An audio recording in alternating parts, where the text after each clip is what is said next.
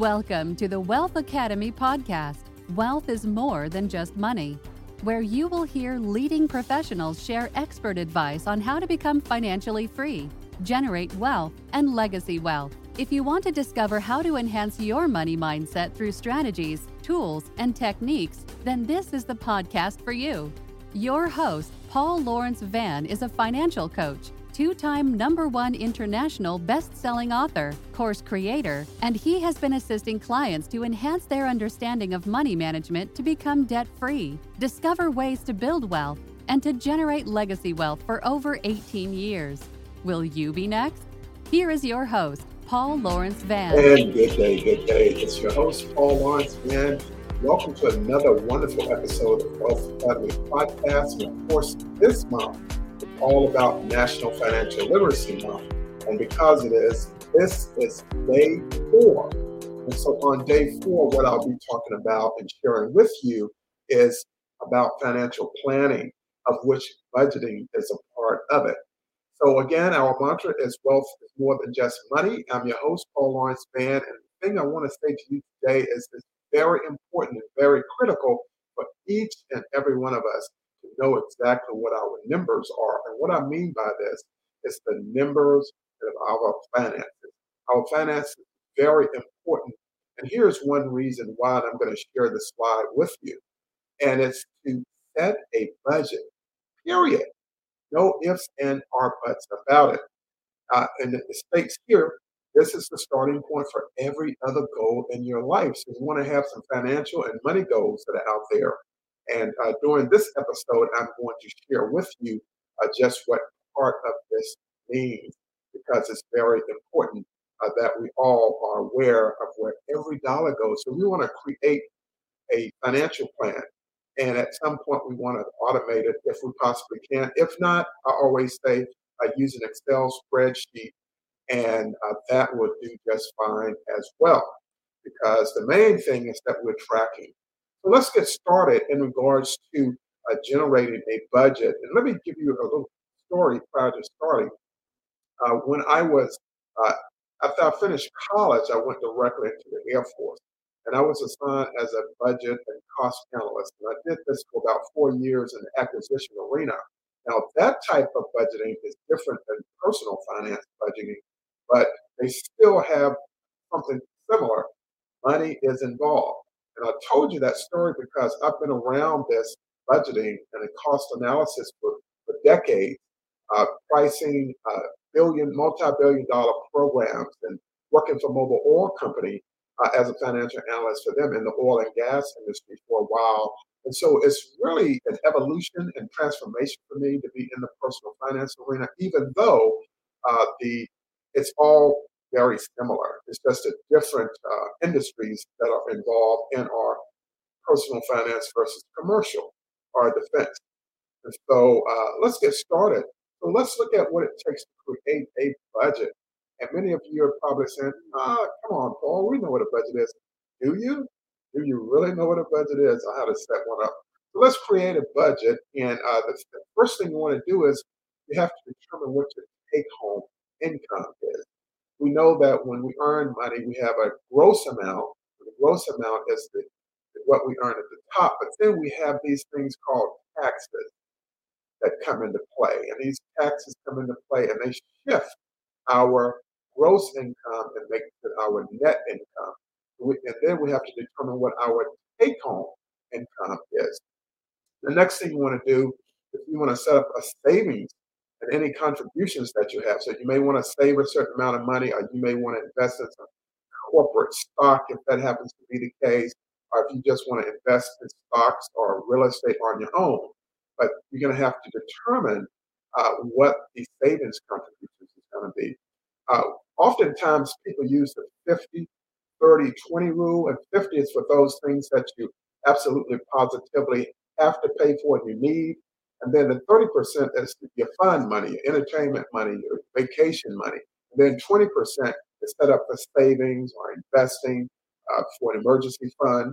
And so you can use the 50, 30, 20 rule, or you can just decide to go with your own percentage of what you want to contribute. But we know that on the 50 side, that's your housing or your rent, That's your insurance. You want to include it as a part of that house, that mortgage payment, property taxes, etc. So we want to be able to determine again the savings contribution. So it's net income, and then you look at determining your savings contribution. Then you want to look at the fixed expenses. And so those fixed expenses is pretty much what we talked about in episode 3. And in there, we just looked at the things that will not change. So it may be the mortgage payment won't change, insurance that you're contributing in there, that won't change. And then you want to calculate your variable expenses. And of course, your variable expenses are those things that will change over time. And it will never be a fixed amount. And then lastly, you want to try to automate everything. And as I stated, a lot of people really want to go all in on the automated, and that's well and fine if you can find you a software application that provides that. And many of them are free, but I like using old Excel spreadsheet and or I just use the legal sheet of paper and do it because I have that accounting background and I really like writing it down and seeing what I wrote, just in case those formulas are that are put into these apps may be inaccurate to a certain degree.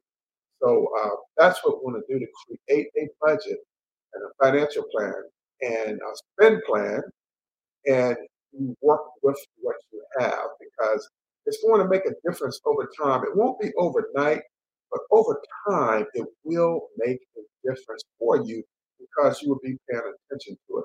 So again, just looking at what our definition here is that set a budget period. Again, it's the starting point for every other goal in your life. Don't forget this. Take some notes. I might test you later. So thank you for this. And the next thing I want to talk about is looking at what are some components of the budget.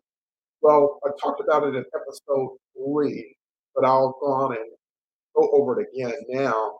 Uh, First of all, people always ask, well, how do you become rich? Well, you need a job first because no one automatically, not no one, but some people never really get a good start to life. In other words, they don't have an inheritance, they don't win a lottery, different things like that. Or start a company that makes a lot of money on average. So you have to look at the income. You have to look at the take-home pay from your job and or your business and any other compensation that you may have. Then you want to look at the savings. Remember, I talked about maybe the 50% rule, 50-30-20 rule. So you want to set aside at least 10% of your total income, but I'm really advocating for 20% because 20% means that you're all in and you have to work to keep that 20% going. 10% is pretty easy. If you have 20%, you have to work at that.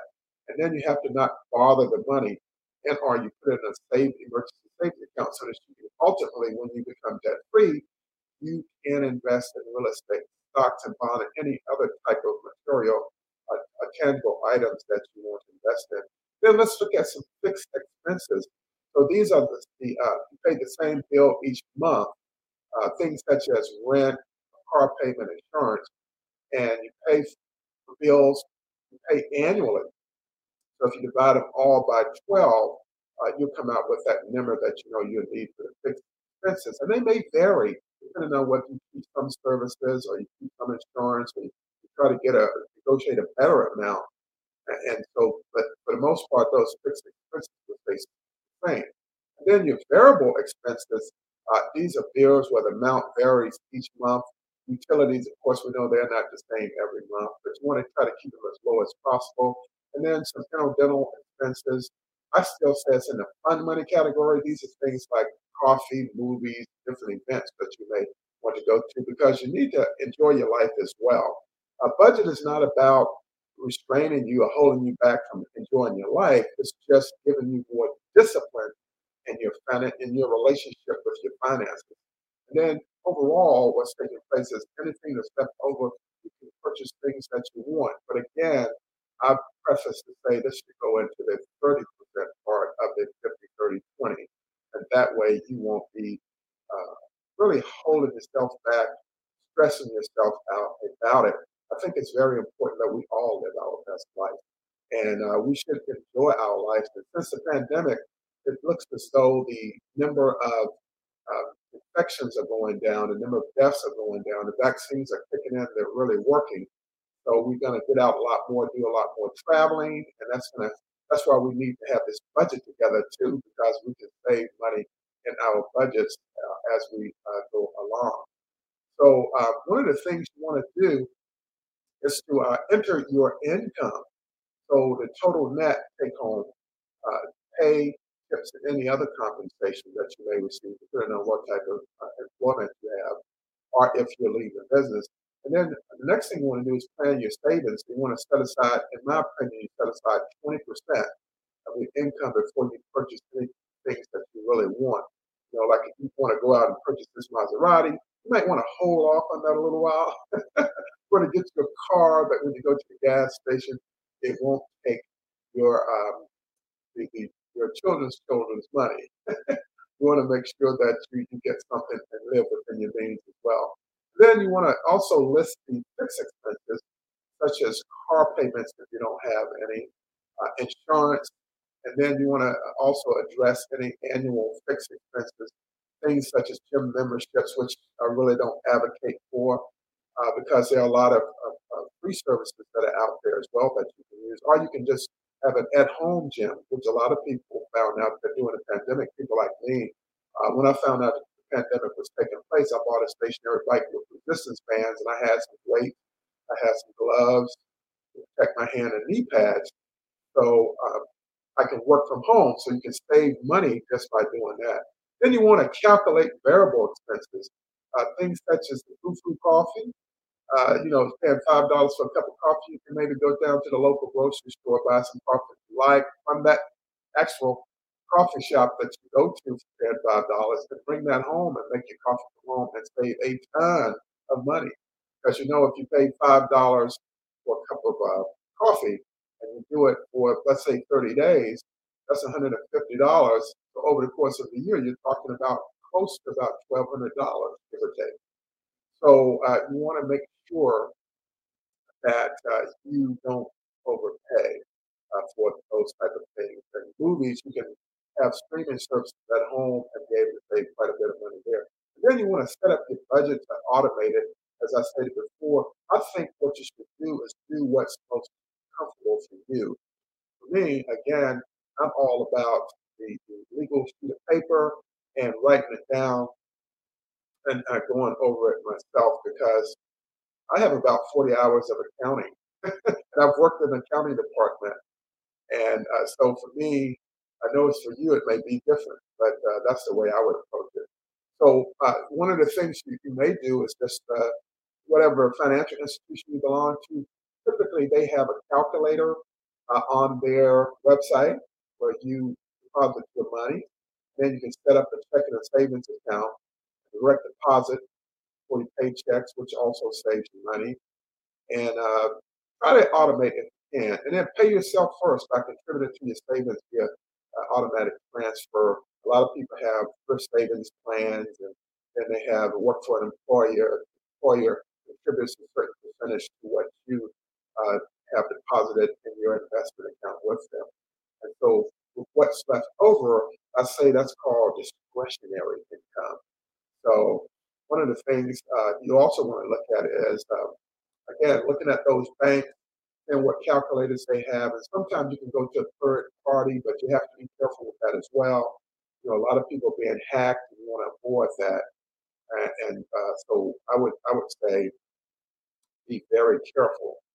But this right here is really what I want to talk about: setting up that financial plan or that budget, and do yourself a favor really, really honing in. We just finished the first quarter of 2022. Now we're heading into April, May, and June, and we want to really solidify and build on what we did from January through March. And tax season, is due right now, April 15th, and you want to ensure that you position yourself whereby you're not overpaying, and you can whatever you can, if you're able to get something back, you put it in savings or emergency account. So again, my name is Paul Lawrence Mann, and I host Wealth Academy podcast.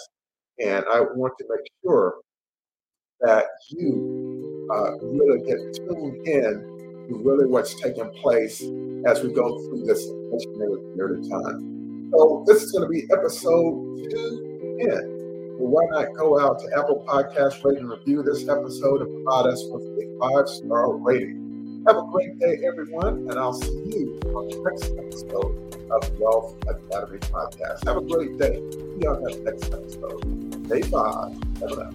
Thanks for listening to Wealth Academy Podcast. Please subscribe and rate this episode on Apple Podcasts or wherever you get your podcasts. To get you or someone you know assessed for Paul's online financial freedom courses or money coaching, in addition to resources associated with this podcast, email Paul at info@paulvanspeaks.com.